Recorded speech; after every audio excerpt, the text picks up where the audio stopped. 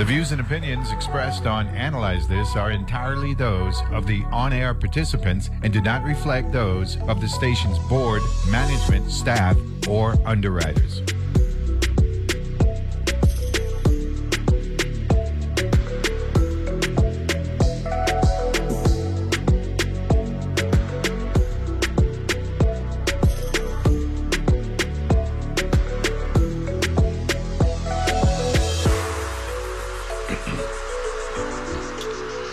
And we're back here on Analyze This, and I want to thank the USDA, Ms. Silberman, Ms. Brathwaite, and Ms. Taggart for joining us in our number one. And we got REAL, R-E-A-L, Dr. Jessica Samuel joining us here in our number two. But before we do that, some programming notes. For tonight, we got the PBS News Hour at 7. We got the Washington Report at 8. At 8:30. We got the American Experience, explore how 3 black diplomats broke racial barriers at the U.S. State Department during the Cold War. That's going to go from 8:30 to 9:30. Then we got PBS Arts Talk, half hour, from 9:30 to 10.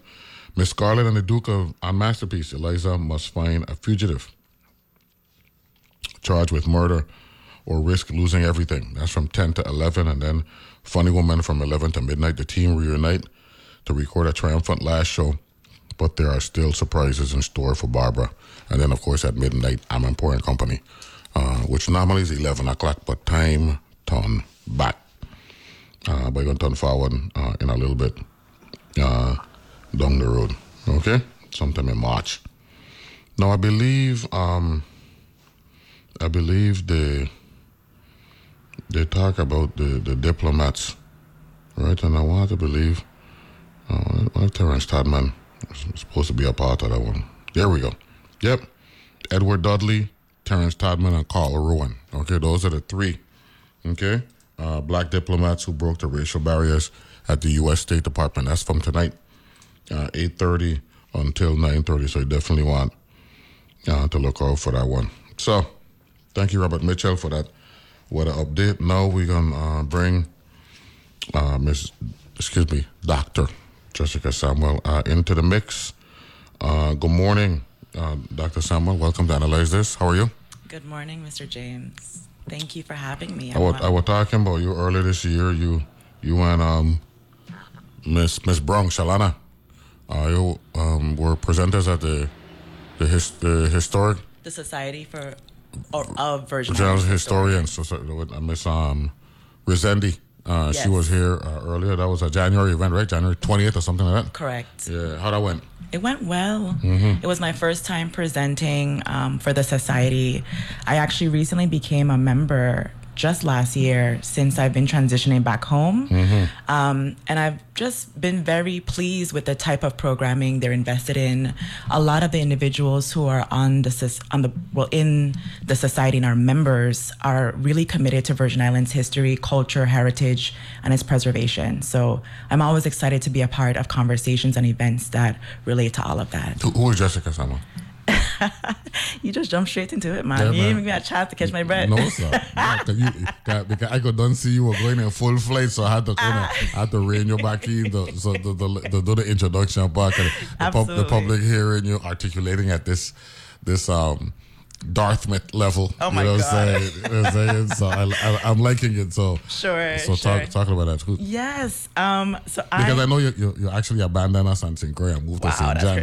So you know what I mean. But oh my goodness. I'll get to that. To that painful discussion. Never. No abandonment. No, I'm a Virgin Islander through and through. Look.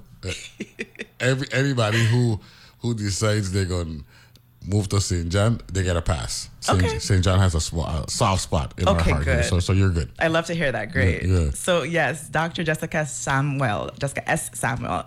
I am many things. I am a Afro-Caribbean woman. I am a Virgin Islander. I am a Crucian. I am a Jonian. I am a social justice advocate, educational equity expert. You know, I wear many hats, but I am someone who's committed to liberation and justice very plainly, I would say. I was born and raised here on St. Croix. I grew up between Harbor View and John F. Kennedy housing projects before my mother got married to a St. John resident, and that's how we made our way over there. Oh, so you ain't had no say in this. I had zero say, and you over here blaming me. You completely excused. I was but a child. This is just pack up the bundle. We go. Exactly. Go. Okay, yeah, yes. So we're good. Right. So I moved to St. John, and I attended Julia Sprouse School, and then to Coral Bay, and then eventually I went to Gift Hill and graduated from there. Yeah, I saw that. That's awesome. Yes. Yeah. So but you were lucky though. How so? You ain't have to wake up 5 o'clock in the morning to catch a boat to go to either Ken. Correct. I just being very candid. You know what I'm saying? Let's talk about it. So that's why we thank moms and dads, for looking out. You know what I'm saying? And we thank financial aid. Yeah, that's right. You know what I'm saying? Honestly, I would not have. I remember when we were making the move, my mom was thinking long and hard. She was like, "What will be your future when it comes to high school?" You know, I had done 9th grade here on St. Croix. I attended St. Croix Seventh-day Adventist school, but then I had 10th to 12th to finish, and Mom really wanted to know, am I gonna put you under those circumstances? I'm not gonna allow you with this big vocabulary that you got to say finish. Matriculate. Yeah, 10, 11, and 12 to matriculate. Finish. I ain't gonna allow you to use that term. Okay, excuse me. Since you're there already. You're correct. And you'll get me in this. Wow. So we're up here, we're elevated. Let's stay up here then. See that? Thank you. I was using a hand thing, but you use the terminology elevated. You know Absolutely. I still had 10, 11, and 12 to matriculate. I needed to matriculate for 10. I'm just having grade. fun. No, I love it. Just to break the tension. So absolutely. And it took a minute, and she really didn't feel comfortable about having me take that trip like my peers did. And we ended up having to ask, the administrators at Gift Hill to really do what they needed to do to make provision for me to attend. And it was great. And we did what we needed to do. No, I spent a night on St. John, had to get back to St. Thomas to work when I was a senator. That was painful, just even thinking about it and talking now. Right. Seeing this beautiful young little girl who was going to St. Peter and Paul's, and she go catch a 6 o'clock boat. That was painful to process, and I was 40 at the time.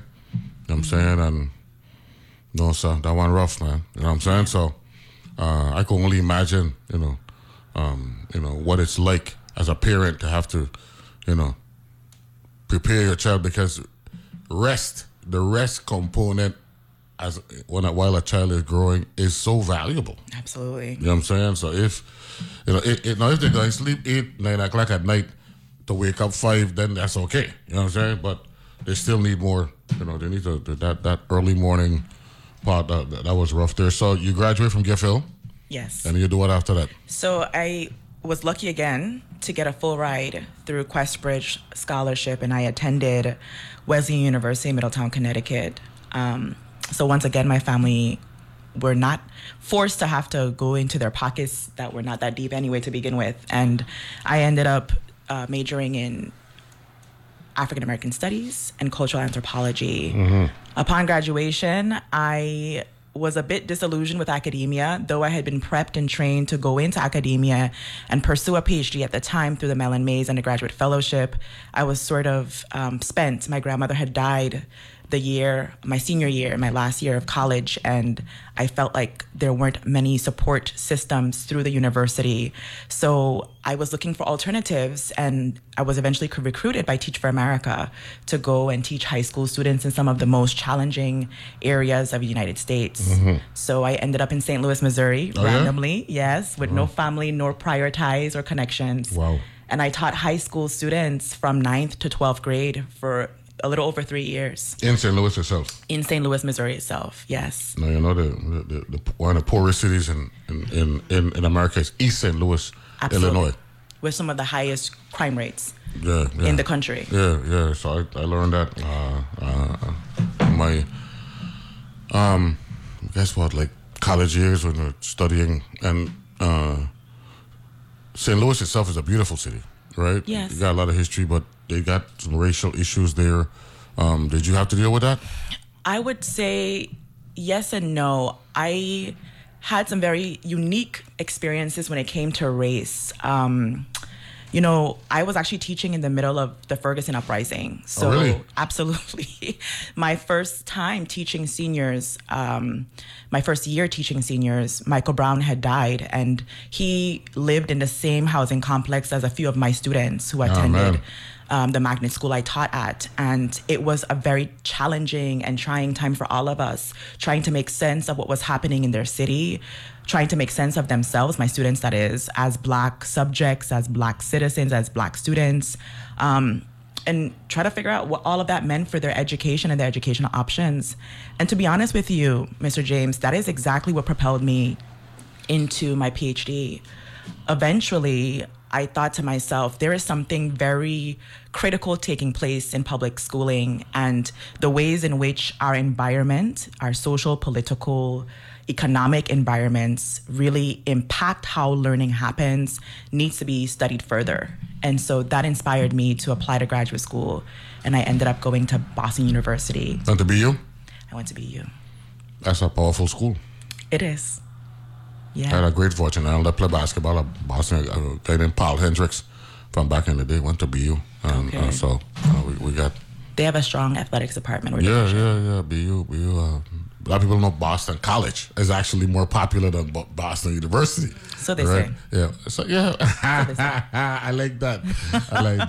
And Harvard. Right? Oh, obviously. You got Harvard there. Across the lake. So that's good. Mm-hmm. So you come back home when?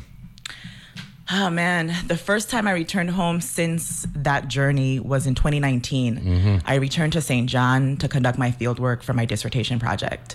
And I spent... How many years removed from Gift Hill at that point? What is it? I graduated Gift Hill 2009. 10. So 10 years, yeah. A full 10. A full decade. Oh, my goodness.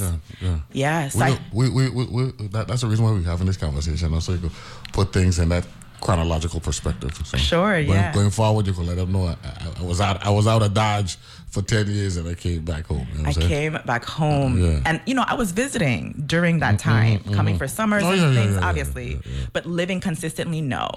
So I came back home and I was, I went diving headed in to do all of the data collection I needed to do, visit archives and conduct interviews with local St. Johnians and Virgin Islanders to learn about the big question that I was asking for my dissertation research, which is, why is there no public high school on St. John? I ended up circling back to that very critical question that was so relevant to my own upbringing.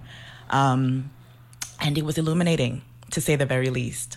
I'm going to let you pry according to how you want to pry. But yeah, that's how I got back to home, 2019. And then I made my way over here to St. Croix after kind of doing a roundabout thing from St. Vincent to Houston, Texas, and finally deciding that it's time for me to come back to the Big Island. Talk about St. Vincent.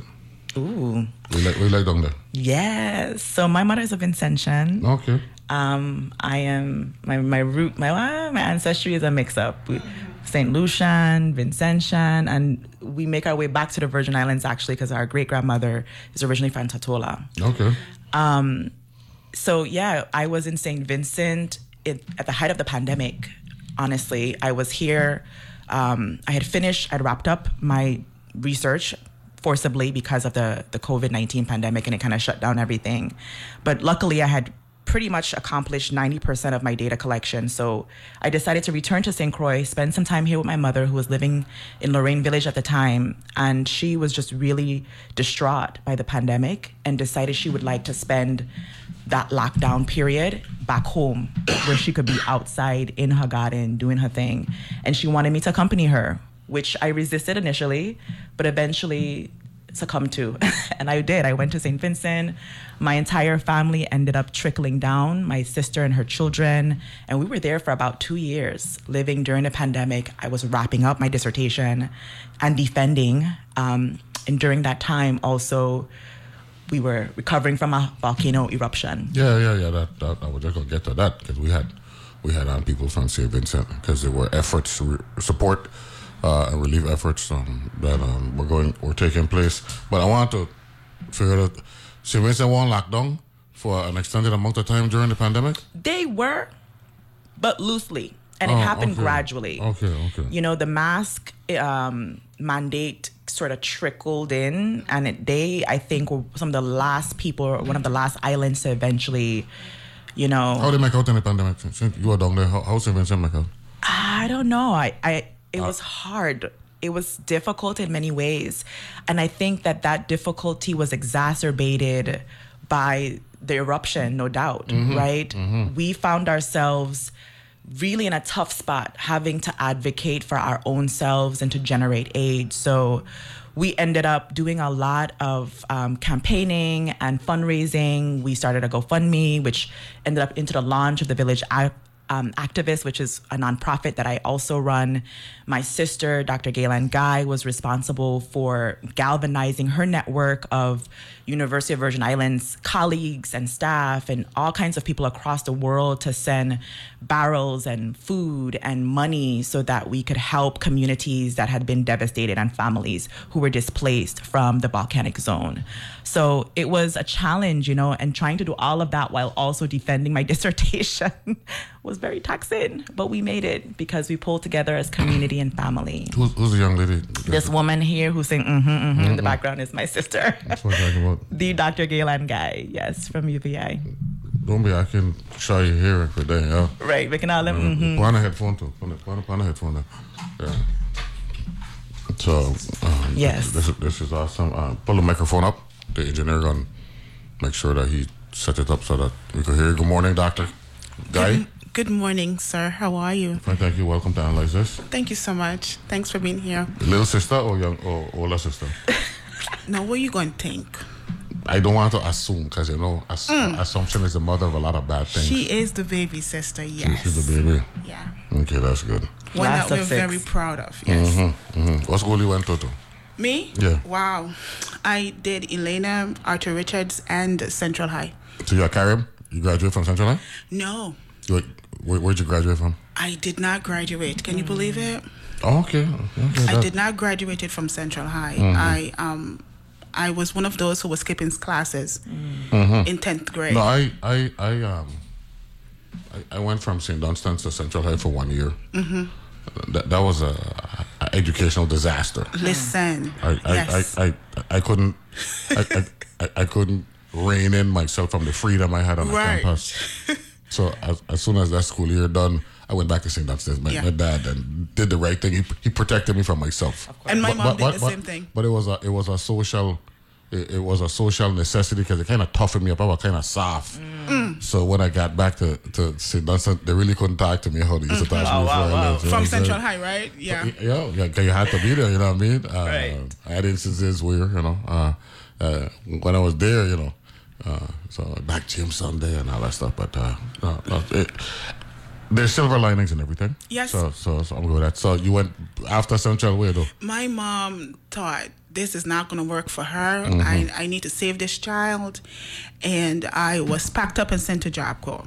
Oh, okay. Edison, New Jersey? Oh. Edison, New Jersey. I became... I was part of that. The first Edison, New Jersey queen of the time. But that's what I came about. But that was it. We'll take a break. Conversation get real good there just now. I will talk some more with the doctors here on Analyze This morning. Be back right after this.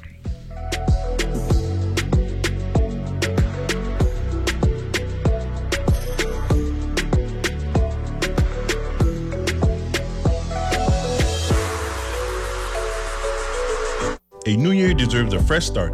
The Bank of St. Croix provides in-person service, personal and business checking accounts, online banking, and mobile apps for banking on the go, a non-profit community investment checking account, and a 24-hour banking cash management platform.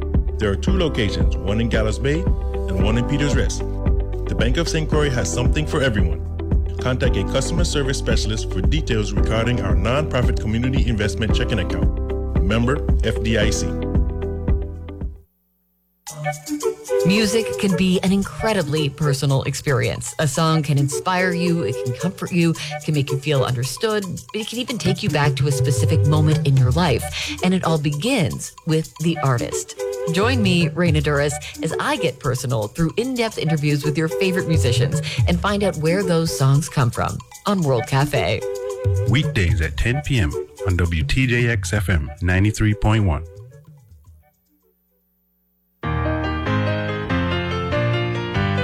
Saturday mornings, we're here for you with Weekend Edition. 2 hours of news, interviews, new music, new books, rattling good stories, interesting people, challenging analysis, laughs, air shows, and donkey rides for the kids. So come along with us. Weekend Edition, Saturday mornings from NPR News. Weekend Edition, Saturdays at 8 a.m. on WTJX FM 93.1. With so much going on, it can be hard to keep up with who's doing what and why. I'm Aisha Roscoe, host of Weekend Edition Sunday, letting you know whether it's news from across the country and the world or a deep conversation about a novel, movie, or music, we got you. Grab your coffee or your earbuds and tune in to Weekend Edition from NPR News. Sundays at 8 a.m. right here on WTJX FM, your NPR station in the Virgin Islands.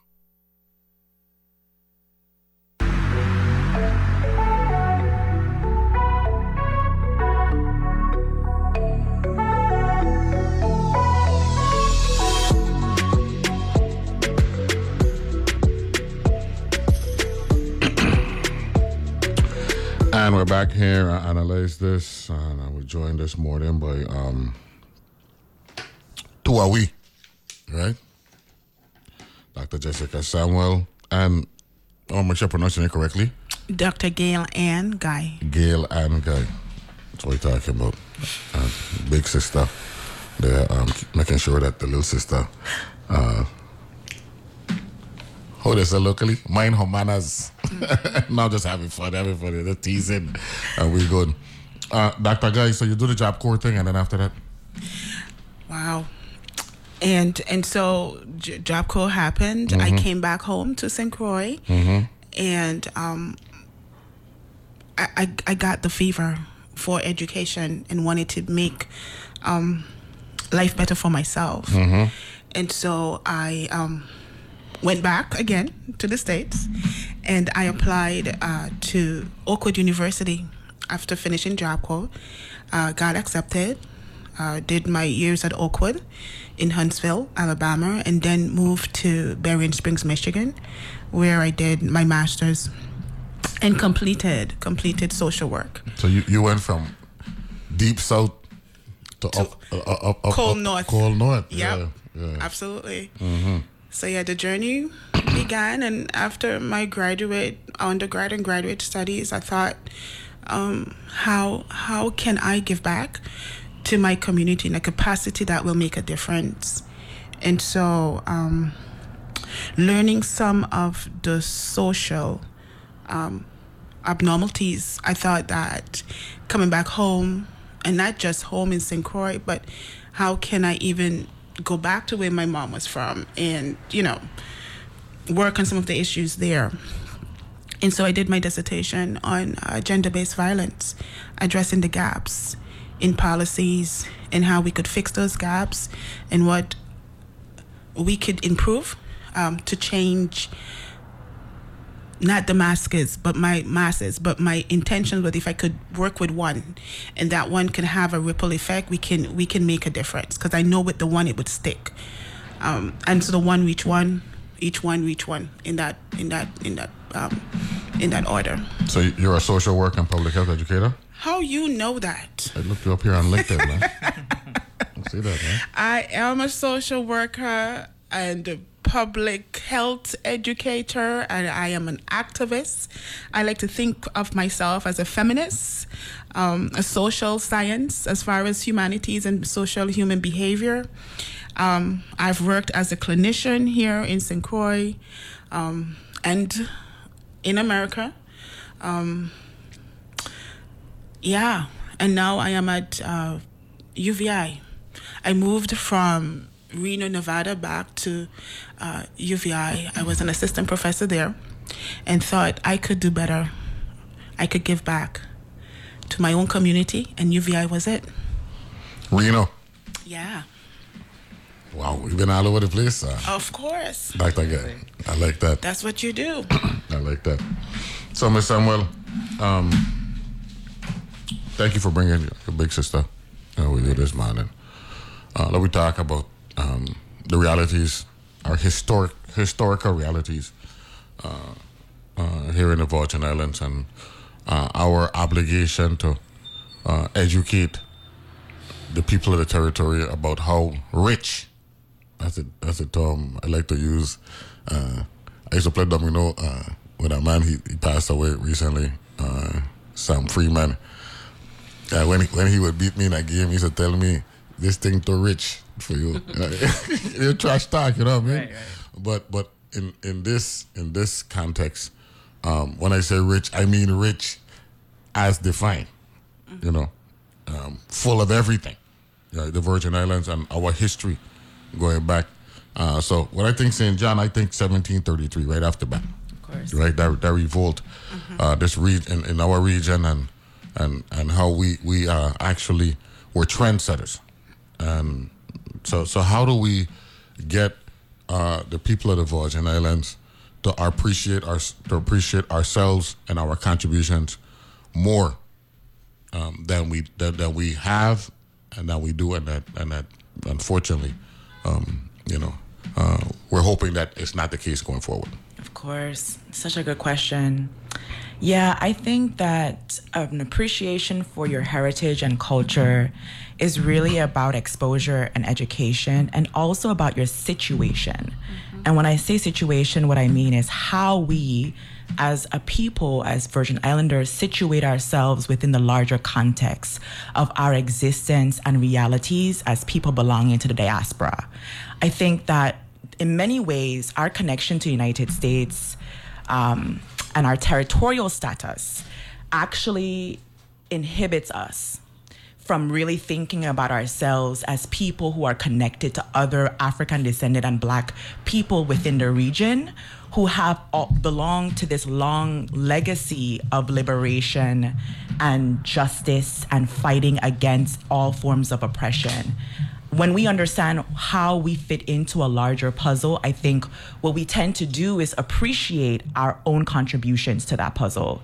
And I believe that a lot of our students, our people in general, are disconnected. We're disconnected from our identity as Virgin Islands people, as Caribbean people, as African descended people. And that connection is reinforced by community and how we see and understand ourselves. Wow. So, if one is listening to you now and hearing that there needs to be greater connectivity with our past, our ancestral, our undeniable ancestral, because we are people of color. Mm-hmm. We're Black people. I mean, let's just be very, very candid here, right?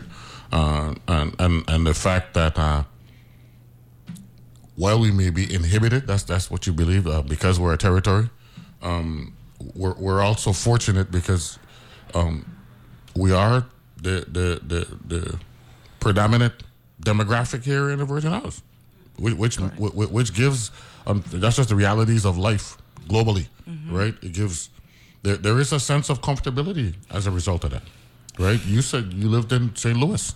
Yes. St. Louis, racial discrimination, and unfortunately, is synonymous with cities like St. Louis. Correct. You know, so from that standpoint, the glass, whenever the glass is half empty, that means it's also half full, right? So how do we max out what attributes we have to make for a better local existence? Yeah.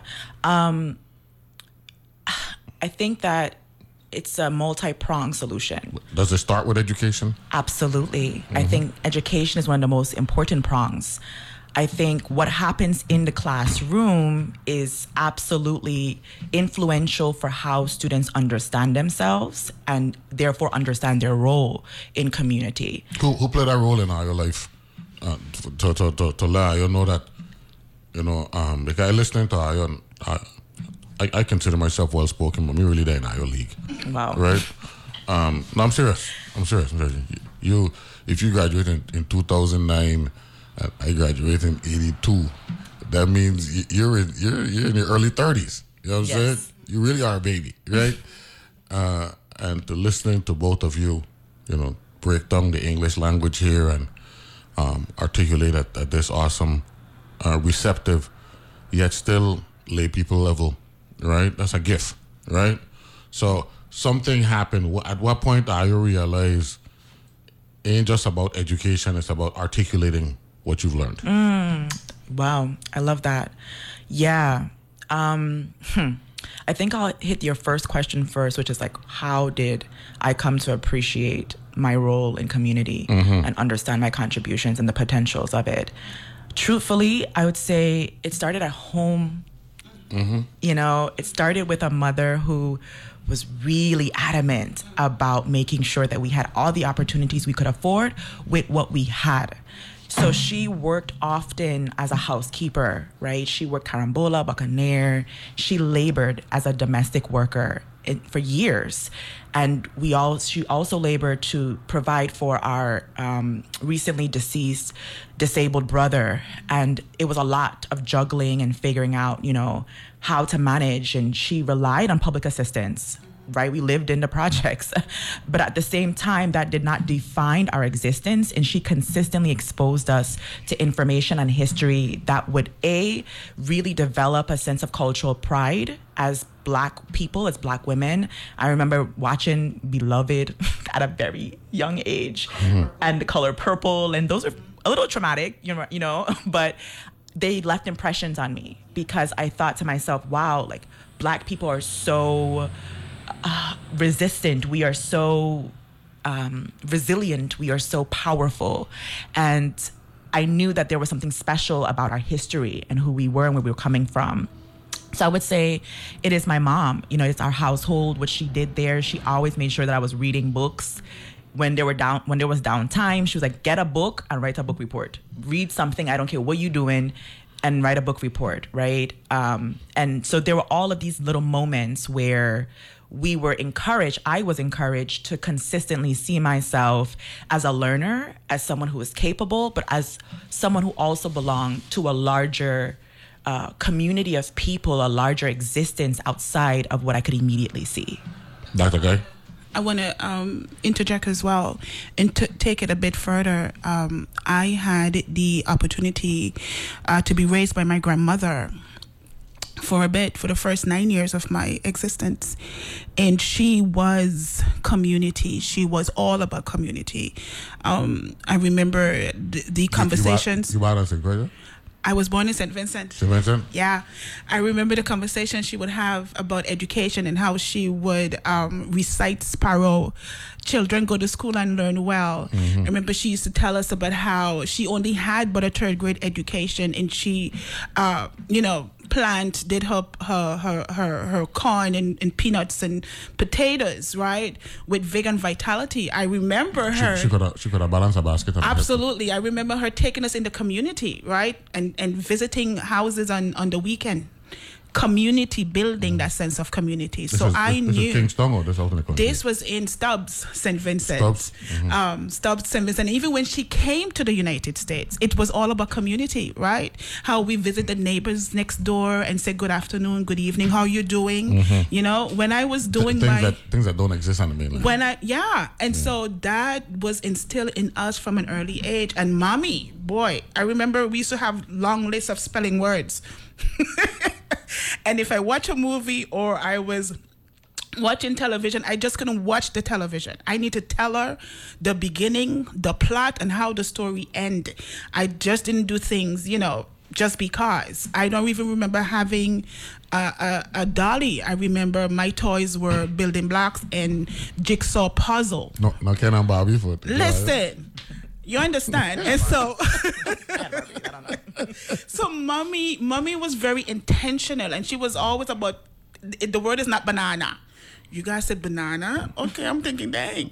So we were introduced to education in ways that was profound, and I think it dig a hole and became a root and grew out something wonderful in what my parents can see today.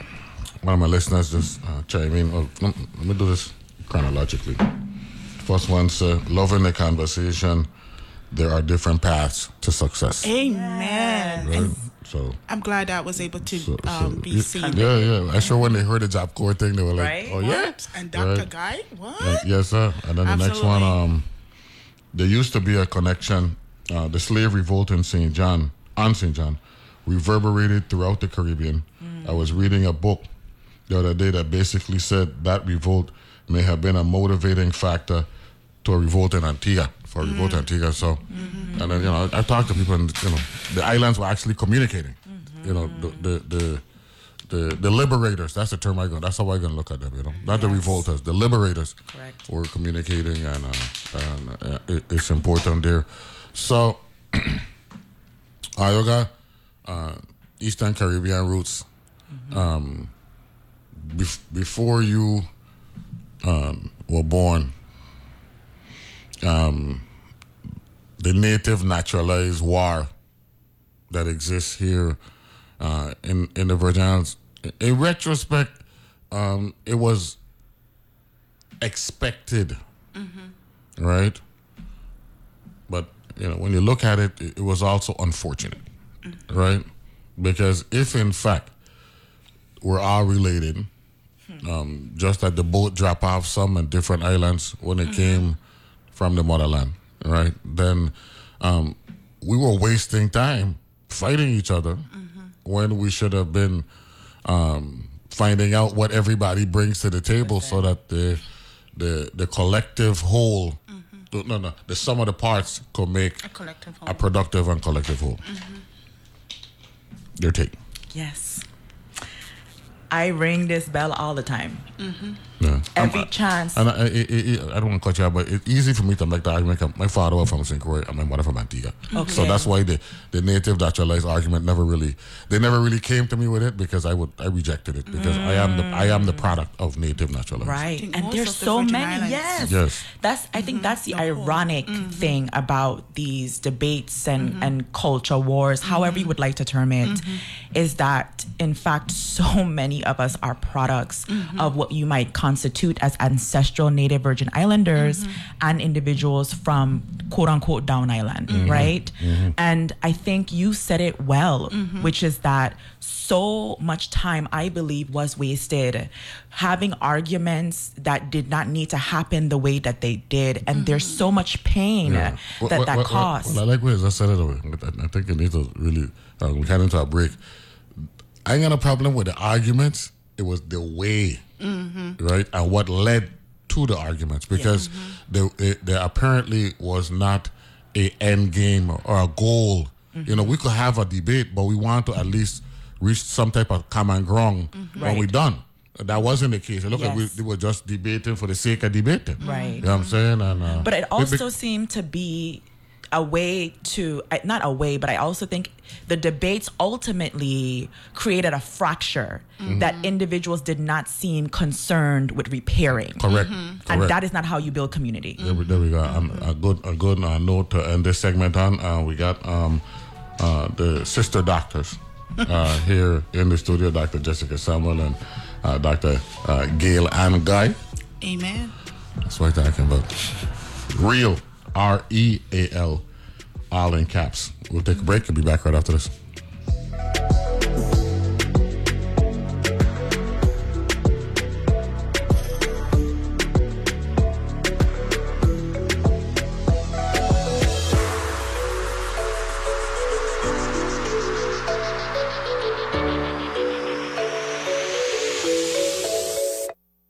Hi, I'm Peter Peter Sagal. You spent the week listening to the news. Don't you think you deserve to show off what you've learned on Wait, we give you a chance to impress your friends with your knowledge of international incidents, political gaffes, and the latest advancement in German nudists. You'll be the life of the party. Or the death. Either way, you'll make an impression and you can thank Wait, Don't Tell Me from NPR. Saturdays at 1 p.m. and Sundays at 2 p.m. right here on WTJX FM 93.1, your NPR station in the Virgin Islands.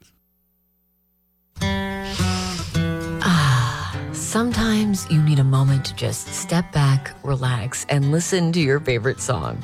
I'm Raina Duras, and on the next World Cafe, maybe I can help you find something new to love, or maybe remind you of something you've been missing.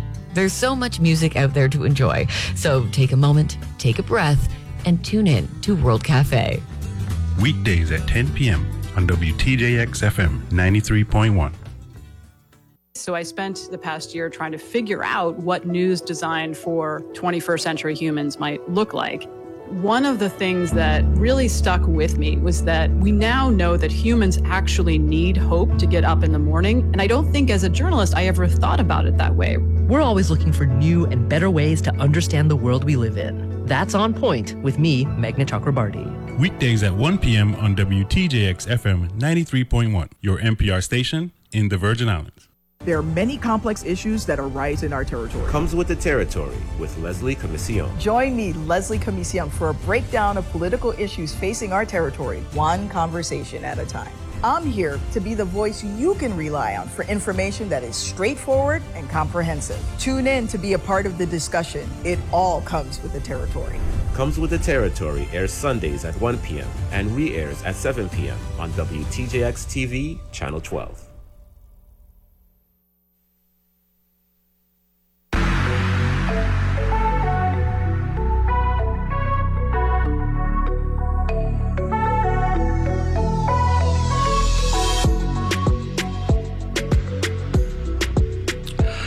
And we're back here and Analyze This. We got Dr. Jessica Samuel from REAL, REAL, and her big sister, Dr. Gail-Ann Guy, here in the studio. Miss Samuel and Miss Guy, my listeners, for the most part, they don't really like to call the show. They like to text me. I don't know if because they want the flow for the conversation to continue, but I read what they tell me. Good morning. Enjoying the discussion. Those sisters can inspire many.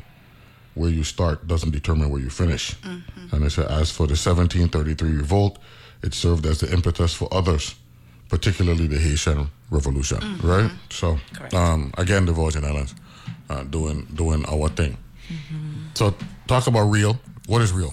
Of course. Mm-hmm. REAL is Radical Education and Advocacy League. Mm-hmm. And it is an organization that has been in the making for a few years. We are an educational consultancy, and our mission is to provide students and those who serve them the tools and resources they need in order to thrive and not just survive, whatever their educational or life journeys may look like. We have a specific and deliberate focus on working with historically marginalized students, and that is defined as students who come from low-income backgrounds, students who identify as BIPOC, that's Black, Indigenous, people of color, and students who have been victims of institutional violence or environmental violence in whatever form that may take. How do you define radical? Man, radical is against all odds. Radical is beyond the status quo. Radical is liberatory. So we are really intentional with the leveraging of that term because I think a very deliberate departure from how we are accustomed to doing things, the way that we conceive of education and its solutions is necessary for actually providing the types of outcomes we hope to see among our students and community. Dr. Guy, you live in the South, you live in Huntsville, and then you live in Michigan, which means Martin Luther King in the South, Malcolm X in the North. Have you ever read any of their works? Yeah. Your sister used the word radical. And Malcolm X, Martin Luther King, nonviolent protests. Malcolm X, self-defense. self-determination, self-respect. I think about blend all of those mentalities. How you see it from a social work perspective. I think about the intersectionality of who we are and what that really means. The intersectionality and the ecological systems of who we are. So intersectionality is how all the pieces are interconnected and how they worked to bring solutions in the fight of Dr. Martin Luther King and Malcolm X, and how we harnessed, right, work with the pieces to get to a solution. And I think that's what they did well. They rally. We talk about community and being radical. Martin Luther King rally. Martin Luther King find himself in places and spaces, right, and sometimes force himself in spaces to have that voice. Malcolm X did the same thing. So I think for us here, when we talk about radical, how can we radically change our current situation? What are some of the pieces that needs to be interconnected so that we can get that done? It's not just one individual person, right? But it's all hands on deck. It's all people, all systems, right? Breaking systems, opening door, educating, so that people could understand, right? And changes can be made. So I am all about the intersectionality and all the system that works together to bring solutions. And for those who are listening, don't believe that I can reference some local outspoken leaders in the past, but don't believe I referencing Martin Luther King and Malcolm X, because I don't know that I like to talk about them. The I Have a Dream speech, Huntsville was actually the home for that. You might have heard it in D.C., but a year before that, he actually broke it out there. And the reason why I mentioned Michigan for Malcolm X was he was born in Nebraska, but his nickname was Detroit Red. He actually lived in Michigan, all that stuff. So I just wanted to know, right? So I like to make sure I educate the public. Now, D. Hamilton Jackson, Rothschild Francis, all of these great Virgin Islanders who made contributions as well, right? How do we continue to educate Virgin Islanders and our young people as to the major contributions Virgin Islands have made from back in the 1700s with Alexander Hamilton, what have you, that actually shaped our existence today? How do we do that? It's in the curriculum. I think get closer to that microphone. It's in the curriculum. You know, we've been having a very contentious debate around incorporating culturally responsive and sustainable pedagogy within our curriculum that is reflective of larger Virgin Islands history. Define pedagogy, since you're using that Dartmouth language. Pedagogy. I hear this mango. By the way, I use a lot of Ivy League schools today. Dartmouth is the winner. It's the school. I see that. I don't know nothing about Dartmouth for sure.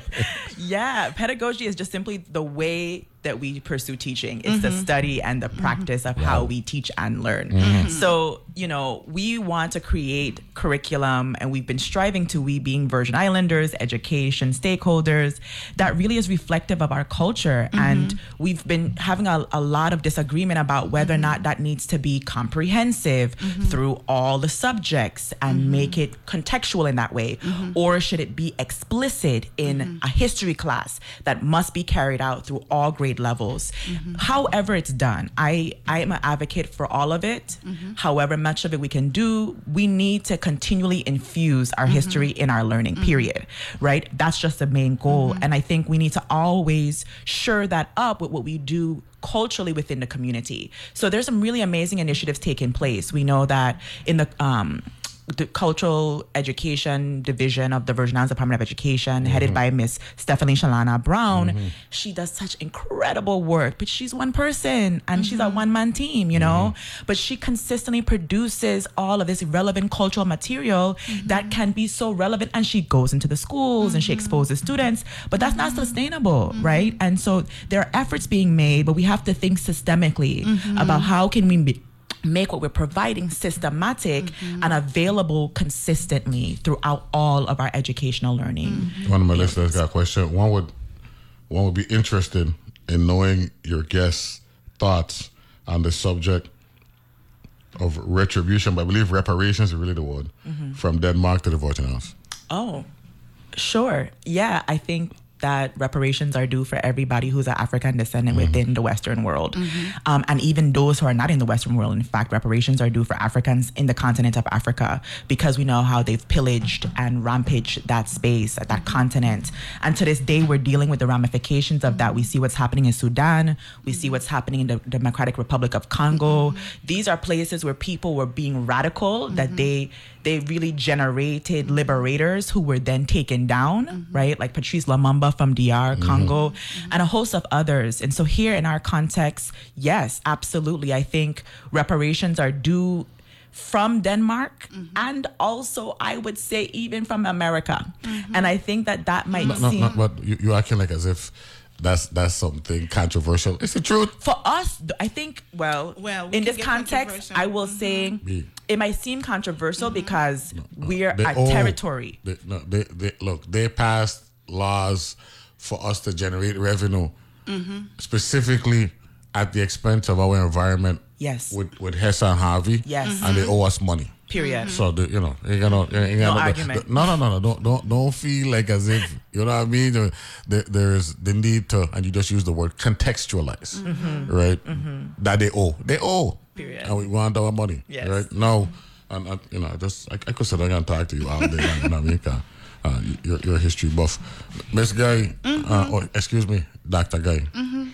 So you leave Michigan. You were in St. Vincent with the family during the pandemic too? Absolutely. How was it?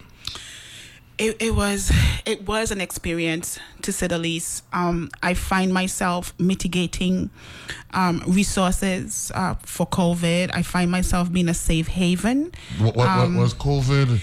I didn't mean to cut you out, but I don't want to forget to ask this question. Was COVID the educational reality that we needed to experience for us as a people, given food security? You were in St. Vincent where IOTA embrace, or St. Vincent, Vincentians, that's the term they use, right? Vincentians embrace agriculture 100%. And you live on St. Croix where it's the reverse. How do we reconcile? I think that's the right way. I gotta be careful the language I'm using, because I'm just, impressed with how y'all dominate the English language. How do we reconcile that imbalance of scale? I think when we see smoke, we should expect fire coming behind. And I think COVID was that smoke for us, right? And I think here in the Virgin Islands, agriculture needs to be, and we have our agriculture department at UVI, but I think it needs to be more normalized, is a word, lack of a better word, in our community with our people. St. Vincent is the open fruit basket, and even in the pandemic time, it was still difficult to get food. So people need to learn to plant. People need to have their vegetation, and people need to be hyper vigilant about their food sources and so forth. Hyper vigilant. Absolutely. We gotta be watching, looking. This is an English class. I loving it. No, you know that St. Vincent, Antigua, all these other islands, you know that they were all battling for second back in the day when it come to agriculture behind St. Croix, right? Really? I kind of learned something about that too for Tortola too. Tortola was the agricultural place one time in Virgin Island history. No, the St. Croix was the bread basket of the Caribbean. And what happened, Mr. James? We transitioned to heavy industry. But we made a mistake. In doing so, we abandoned agriculture. And in of course, that's 50, 60 years ago, looking back, so we got the benefit of hindsight. But in anything you do in life, diversification is correct. Is absolutely must be incorporated in everything you do, because you don't want to put, as they proverbially say, we can't eat technology and industry. I was going to say the proverbial statement is you can't put all your eggs in one basket. That's right. So that's a mistake we made, and now here we are importing almost 100% of what we consume. So that is not good. Now,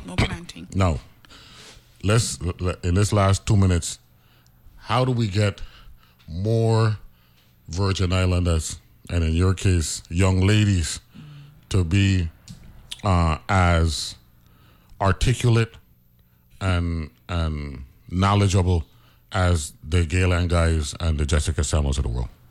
I would say that we actually have a significant number of intelligent Virgin Islanders who are talented, capable, competent, and really invested. I think what we struggle with is providing them space and opportunity to shine. We need to create opportunities for all of our accomplished individuals to come home and be able to stay home and sustain themselves here. Paying people $40,000 a year is not enough. 33% of our children are living in poverty, according to the most recent Kids Count data book produced by the St. Croix Community Foundation.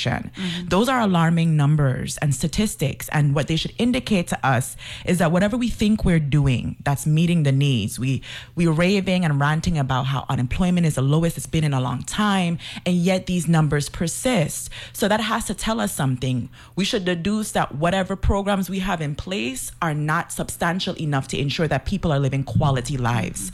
People love home. I have friends and peers who live in Nevada, Atlanta, New York, all over, who are from this place.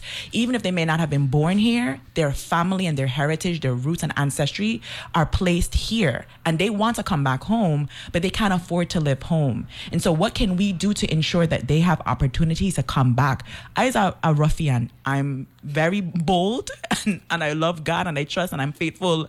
And so as an entrepreneur, I toughen it out, right? Like You was raised right. Thank you. I have my consultancy, and it's been a journey, right? But not everyone has what it takes, the resources or support to run their own business like that. So people need employable opportunities that are going to set them up for success. And we need them to be hyper vigilant in doing that, right? Hyper vigilant. Correct. Yes. I think our young people need mentorship and space. Young, right? And they need them in high school and junior high. What about discipline, though? We can't be easy. Well, listen, mentorship also produce discipline, right? We can't be easy them neither. So, when I say mentorship includes discipline, right? Good. So I think our young people need to be exposed to mentorship, which includes discipline. And what I mean by mentorship, we need programs in the school that keeps our students and our children. And we can't keep forgiving them when they make mistakes. And that's fine. Back in the day... I'm not saying to kill them, but consequences have to be real. Mr. James, back in the day, I think we don't have enough program here in St. Croix, in the Virgin Islands, that incorporate children, students, young people, young women, young men. In my day, we had Jackson Talented Teen. Do you know what that did for young people, young women like me at the time? I was a product of that, right? With Claire Roca. And Claire is still going. I love that lady. That's okay. So we need program, Mr. Neville, in our schools. And us as the professional needs to give back. I want to apologize to both of you because clearly we didn't give out enough time this morning. Thank you very much for joining. We didn't get to talk about libraries and things like that yesteryear that were good for us. But thank you very much, Dr. Jessica Gamble and Dr. Samuel and Dr. Gail-Ann Guy for joining me this morning. Thank you so much. And I want to thank the USDA for joining us in hour number 1 as well. Be good and be safe. Talk to you tomorrow. The views and opinions expressed on Analyze This are entirely those of the on-air participants and do not reflect those of the station's board, management, staff, or underwriters. As the news gets more complex and changes through the day, you need more than just a quick headline check. Here and Now keeps you connected to your world between Morning Edition and All Things Considered, as the news and the people shaping it are changing in real time. I'm Robin Young. Follow along on Here and Now, NPR News, weekday afternoons. From 2 to 4 on WTJX FM, your NPR station in the Virgin Islands.